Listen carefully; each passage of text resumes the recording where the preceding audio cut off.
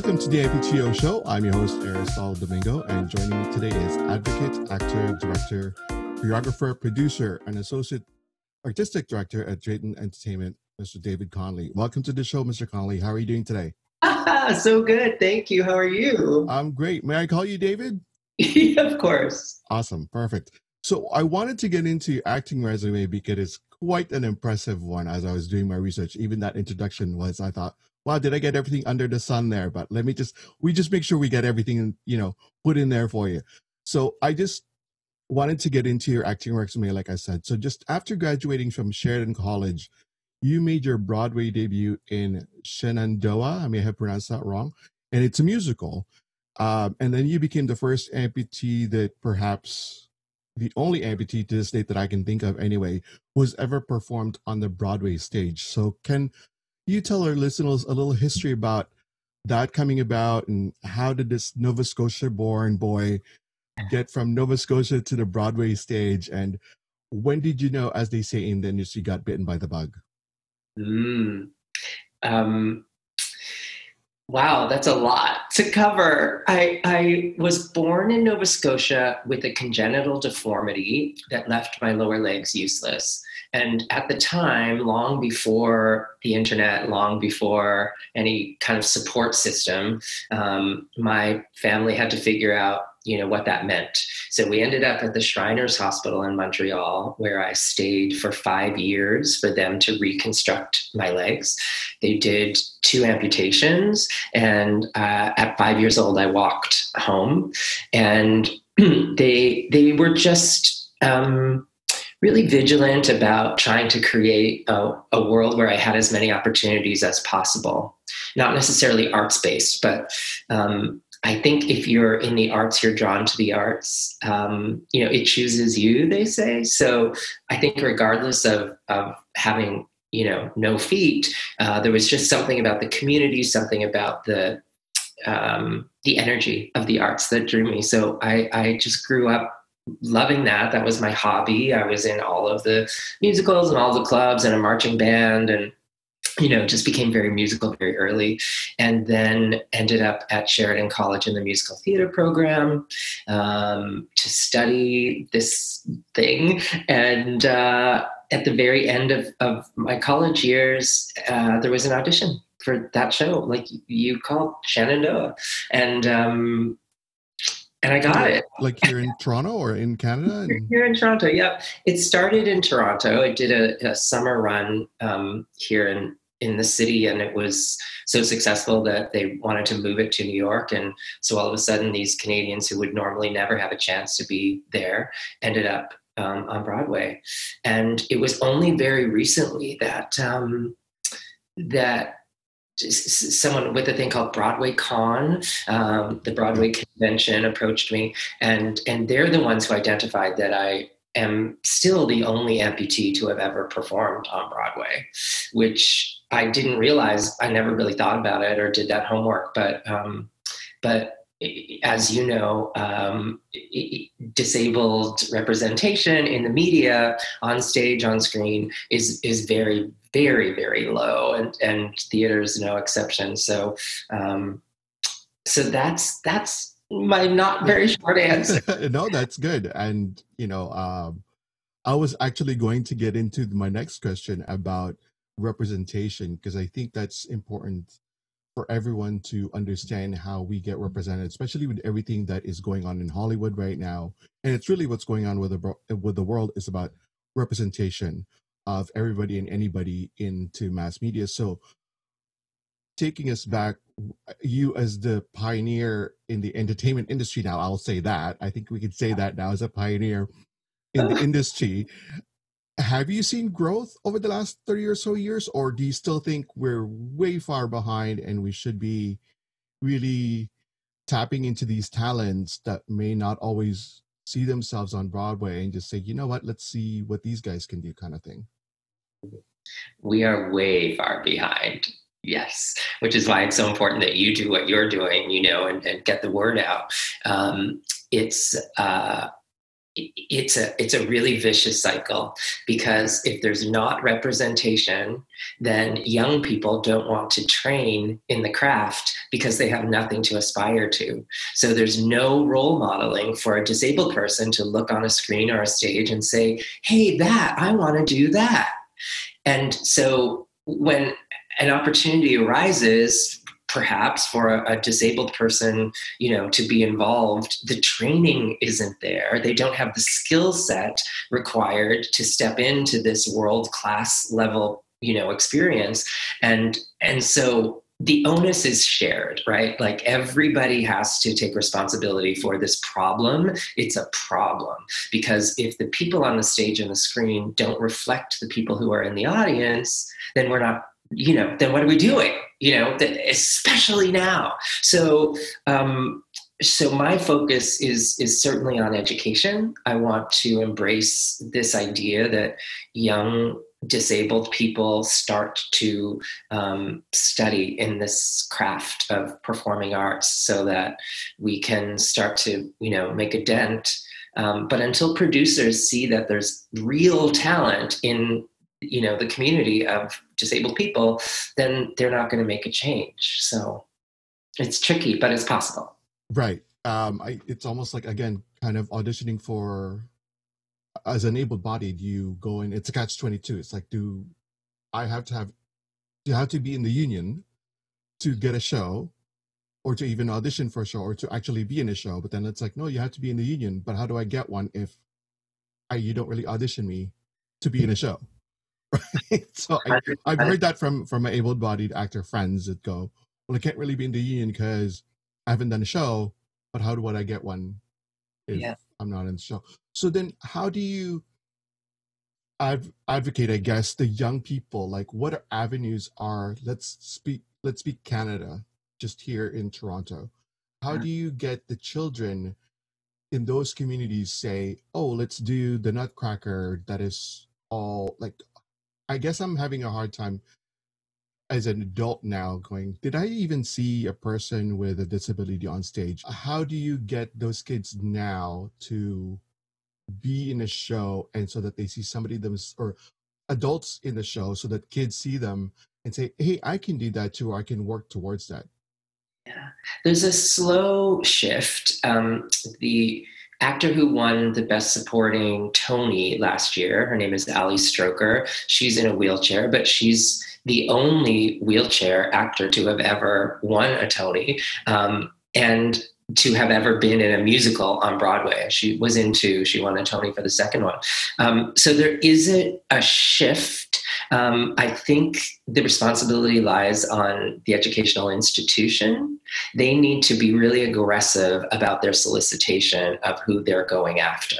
And I think that hasn't happened to any large extent. I think they need to offer bursaries and incentives and free, tuition to people who are different, whatever that means. But we have to start to have, yes, disabled people in the Nutcracker, absolutely. But I think they're waiting for the people to come to them.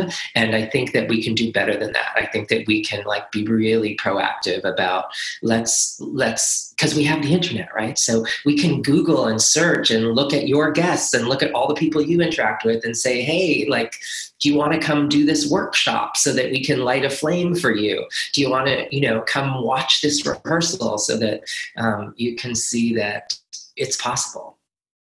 Right. I mean, that sounds like it's still a lot of work, and I'm glad that we're sort of chipping away at it. And I guess to the other point would be, is Hollywood doing enough to I know, but I have to ask the question.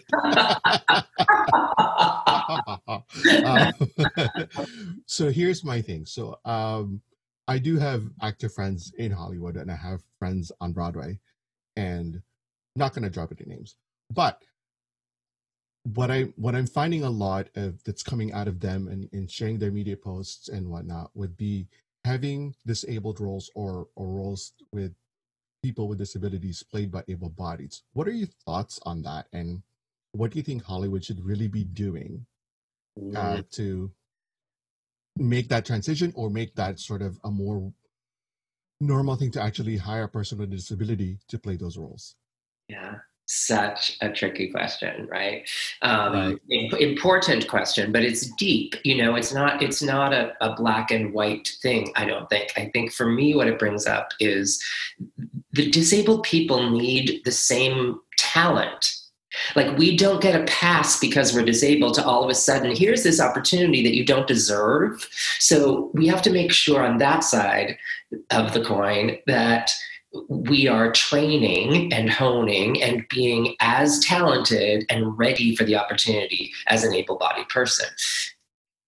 Historically, traditionally, we don't have those opportunities because we haven't been doing that, to the same level that this side of the column has been doing that. So that's my first thought on the subject, is that yes, I agree. Of course, there needs to be better representation. Of course, but make sure that you have the talent, right? Like, make sure that you're not trying to find a shortcut or like tokenism, I guess, we want to avoid. So that's my first thought, and then I think equal to needing the talent, you need the drive, right? Because most successful actors are hungry. So we can't just sit back and wait for these opportunities to come to us and just like put up a poster and say, come get me, Hollywood. Like, you have to be as aggressive with your agent, with your management, with your team, to make sure that they know that you're not only available, but that you're talented. So to me, that means get to class and post the thing, whatever it is you do. It's a monologue, great. If it's a scene, great. If it's a song, do that. But I think that it's going to, be a shared responsibility in the shift. But sometimes I feel like the disabled community just needs to be reminded that there's no free lunch. Like, I was gonna say that it's still work to get in there and hone in on your craft. And if you're going into musicals, hone in on your vocals, your acting chops, your dancing chops, and you're a choreographer. So let's talk about that. okay. As a choreographer, and you are bilateral below the knee, is that correct? Yeah. So I'm just trying to picture this in my head because I can't dance. Let alone dance dancing on prosthetics, but I can't even dance even before my amputation. So there's that. But you're an athlete, so let's give you some credit. Yeah. So take us through that process of you choreographing. I guess even the sense of the dancers in the room and then you in front of them. Let's go from that.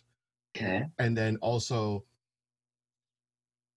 I don't know, you tell me like what the whole room looks like. I've never been in a choreography class or a dance class, so I don't know what that looks like. But it's like, do you show them?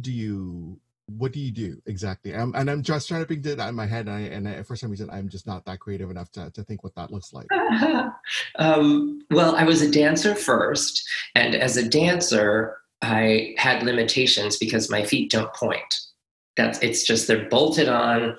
It's like a 90-degree angle. There it is, right? There's a bolt in the bottom, and like that's not going to point. So I had to kind of develop ways and means to kind of disguise that, or like distract. And I was, as successful as I could be at that, but there were limitations. And then when I started to cross over into choreography, there was no more limitations because I could get those dancers who had feet, to do anything. So as far as what the room looks like, I do demonstrate to the best of my ability, but then they do it differently because they have a different capacity.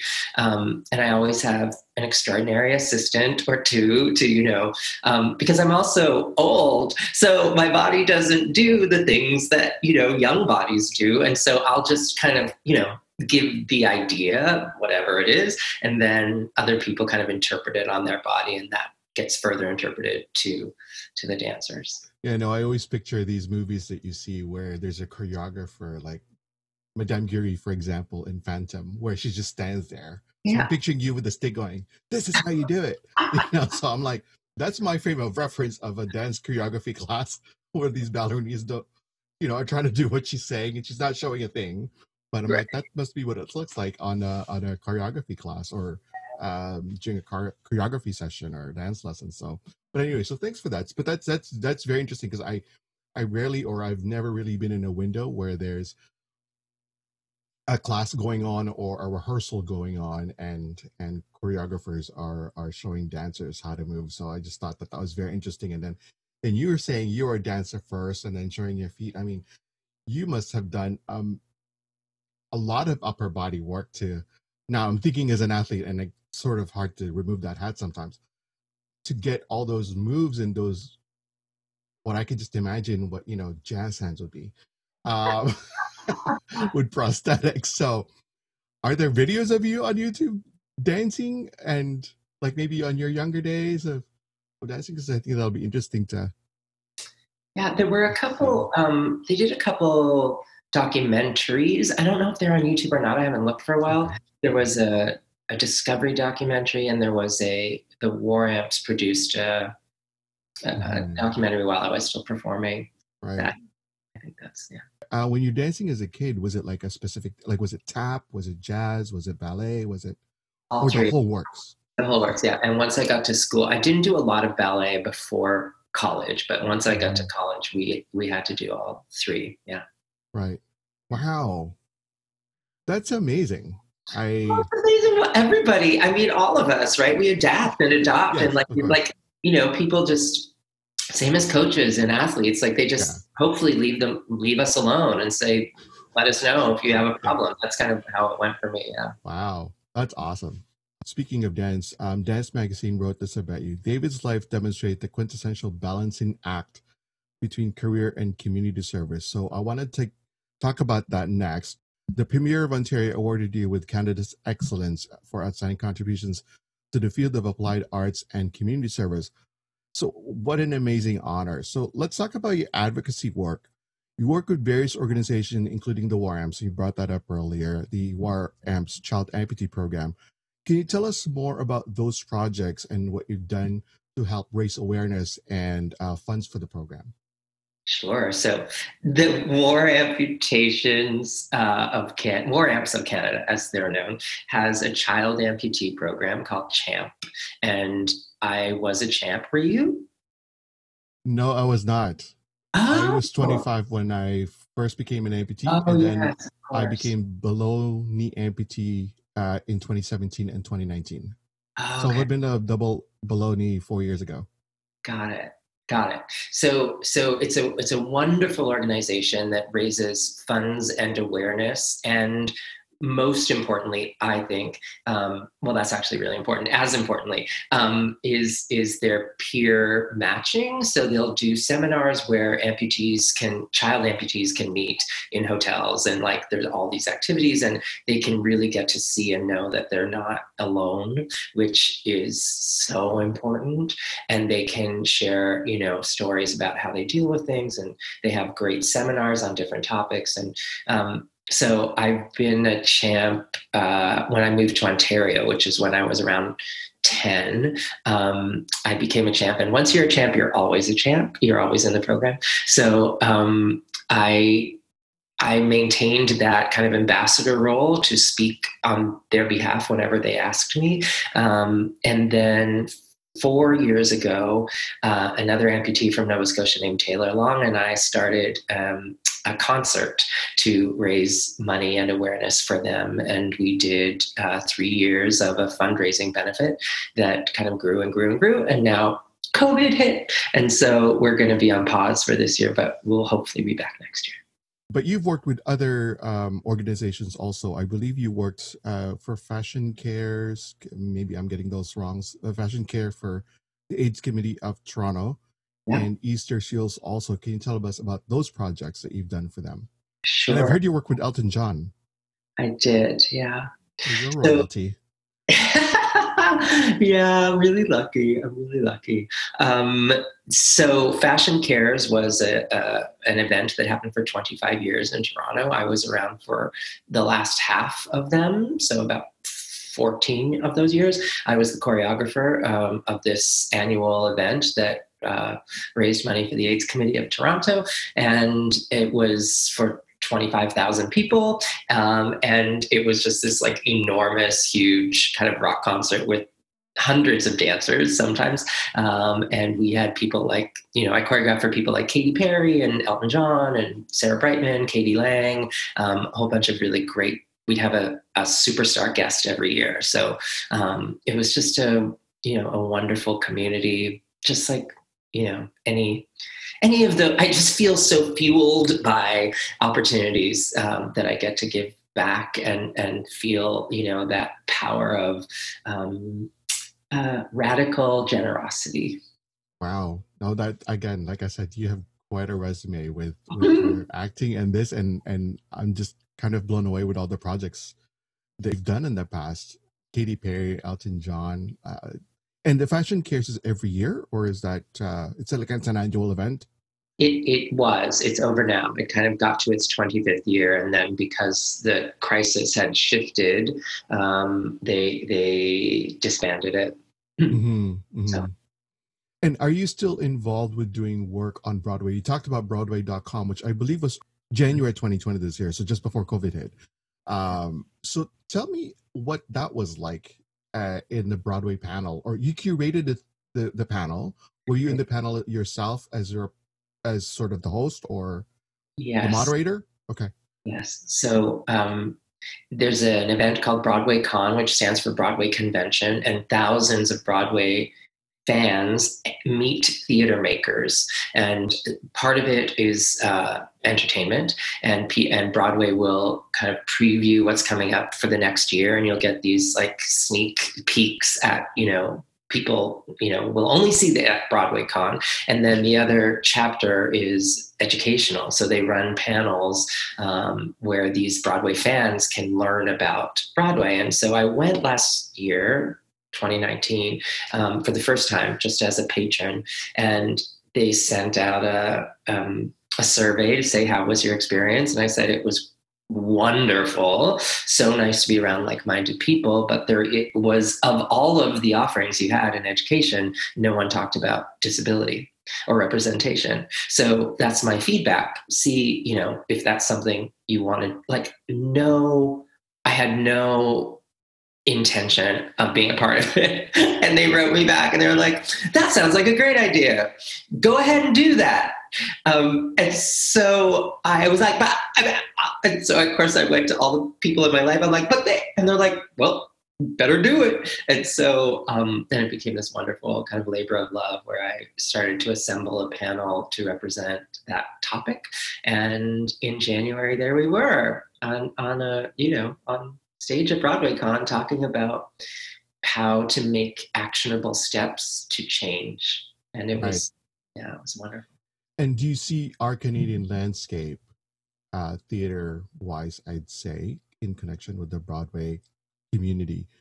Do you think our community, our theater community, will start making moves in incorporating sort of what the panel came out of the panel and what sort of discussed in inclusion and awareness and advocacy for disabled performers to perform? Do you see that changing in our landscape, or our theater landscape accepting that or moving forward with something that came out of that panel? Yes. Okay. A resounding yes. Yeah. Sounds good. Yeah. No, but go on. Please explain. Well, I think that, based on our experience of the last 6 months as a human race, we have no option now. Like there is no one can say I didn't know anymore. Like the roof has blown off this subject of inclusivity, diversity, and representation. And so I feel so hopeful that now that topic is moved to the top of the list. Like it really is. It used to be on the list, but so far down, and now it is the most important thing to consider, I think. And even before that happened, we had our first, Drayton's been around for 30 years, and we had our first wheelchair actor in a play. Oh, wow. In February. He's another Sheridan College graduate, George Alavisos. Do you know him? Do you know him yet? No, well, No. he's not an amputee, so Yeah. that makes sense. Anyway, so he's in a wheelchair, and he was cast in a role that was not written to be in a wheelchair. It just became part of the character that no one ever spoke about, and it was so exciting to, it was A Few Good Men, based on the movie, and so it was about, war people, people. So it just changed the lens of the storytelling, and it was just so interesting and like hugely successful, and all the things that we thought that maybe would be challenging weren't at all. You just have to adapt, like you just adapt the space, and you Right. build a ramp, and you move the microwave down. Like it's so easy, but people I think are afraid of what they don't know, right? We know that. Right. Right. That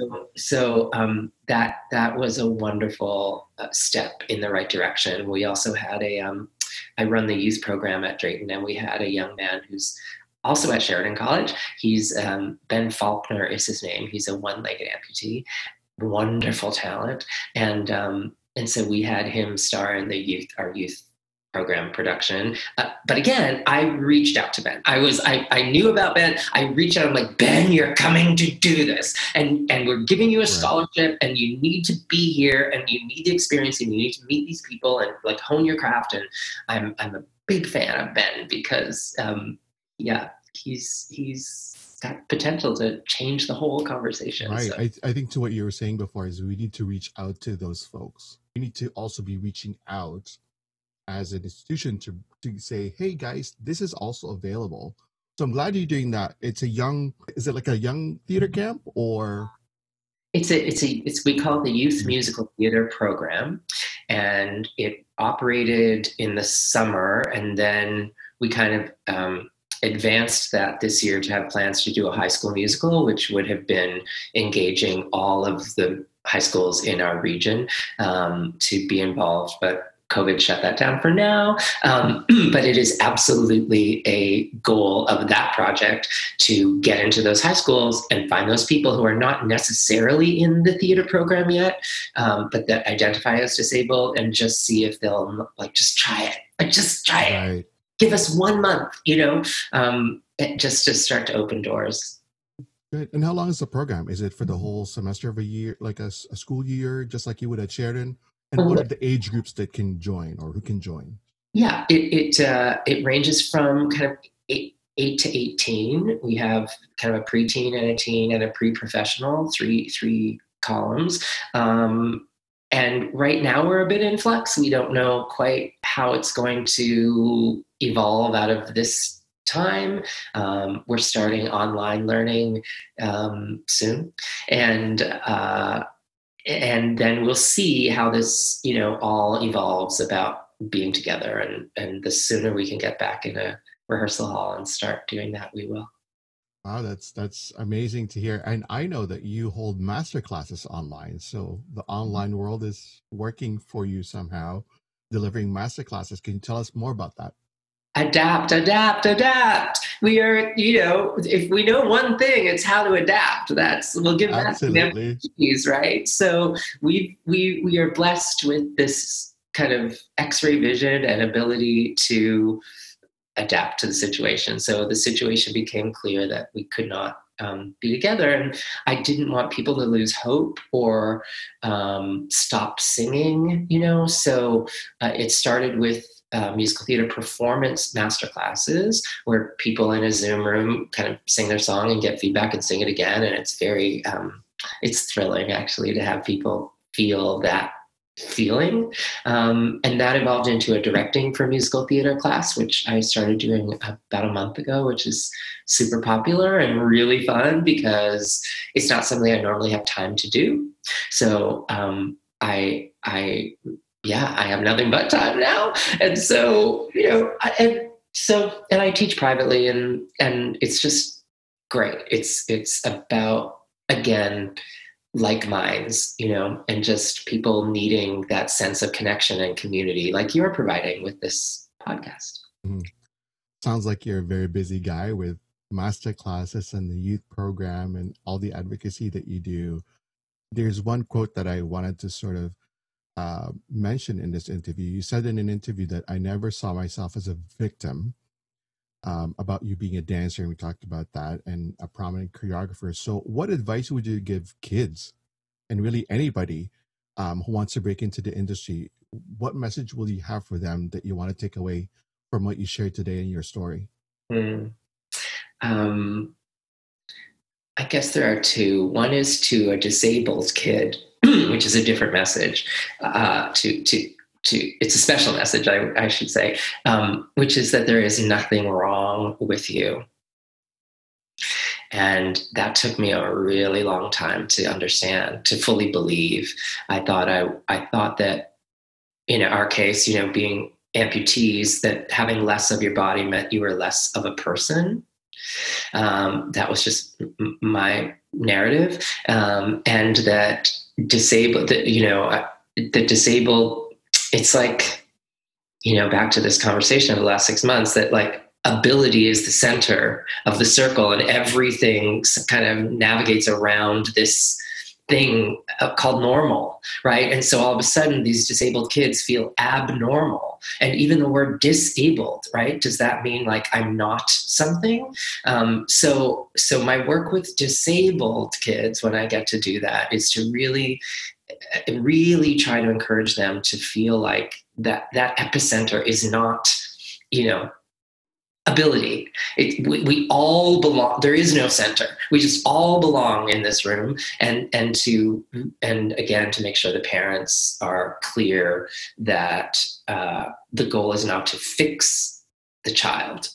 That there's nothing wrong, right? Because because again, through the CHAMP program, I'll meet new parents of new amputees who think that, oh, I have to fix this. No, because if that kid thinks that you're trying to fix them, they're going to believe that there's something wrong with them. And that we want to avoid that. Again, from personal experience, it's not something that you want to carry with you. So that's my message to disabled kids. And my message to kids is to not compare themselves. And that goes for no matter how many arms or legs you have, right? No matter how many feet and hands and fingers. Like in this world of social media, and especially in this world of the last 6 months, when that's all really we have is the screen, then people are I think, in a very unhealthy way, looking, to other people to say, I don't have that, I don't have that, I don't want that, as opposed to like really honing what makes them unique. Because if we're talking about acting, that is the only chance you have to be successful, is to find what makes you different than the 40 other people that are going to come in the room that day. And so it's hard work. It's hard work. It takes practice to not constantly compare and what I don't have and what I need, as opposed to like, wait a minute, I'm a unicorn. I am, the only person that has this life experience to offer my craft. And so I need to lean into that and find out, make that even more special, rather than try to fit into a mold of this thing I see up there, and just break the mold, just break it. Right. No, I think that's a great message to have, and to hear. Really, I resonate a lot of those things that you've said, especially with the comparison bit. There is a lot of things going on in social media about, keeping up really with the Kardashians. If this person is doing it, I must be doing it better than that. And I think, and I see that to new adult amputees as well. It's like, yes, you may have heard me doing this, but my journey of amputation is different from yours, and it's unique to you. Your journey of amputation is unique to you. What that's going to do is just frustrate yourself and going, why am I not there yet? And it's like, because your challenge is unique to you. It's not the same as me. So we have different goals. We have different things that we need to work on for ourselves.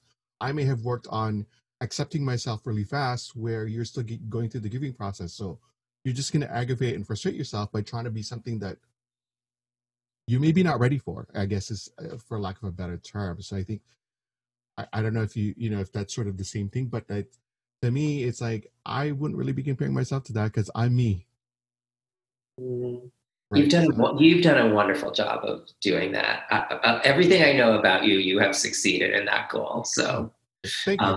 Yeah. 100%. And yes, I totally agree with everything you just said. It is the Kardashians' fault. You know, gotta blame someone. Yeah. But yeah, so where can people find you? Well, my website is davidwconnolly.com. And everything kind of, will branch out from that. My Insta is there. David W. Connolly is the Insta. And I'm on Facebook. And Right. So your master classes are on there that you're offering, the program, and the projects that you're working on with More Amps is also on there, correct? Correct. There's still certainly a lot of work to have inclusion in the entertainment industry, in theater, and in Hollywood. I want to thank David Connolly for joining me today. I'll provide the links on my website at www.aristotledomingo.com. Thank you for tuning in. If you have any comments, questions, or show ideas, please connect with me on Facebook and Instagram at The Amputio Show. Until next time, I'm your host, Aristotle Domingo, and this has been The Amputio Show Podcast.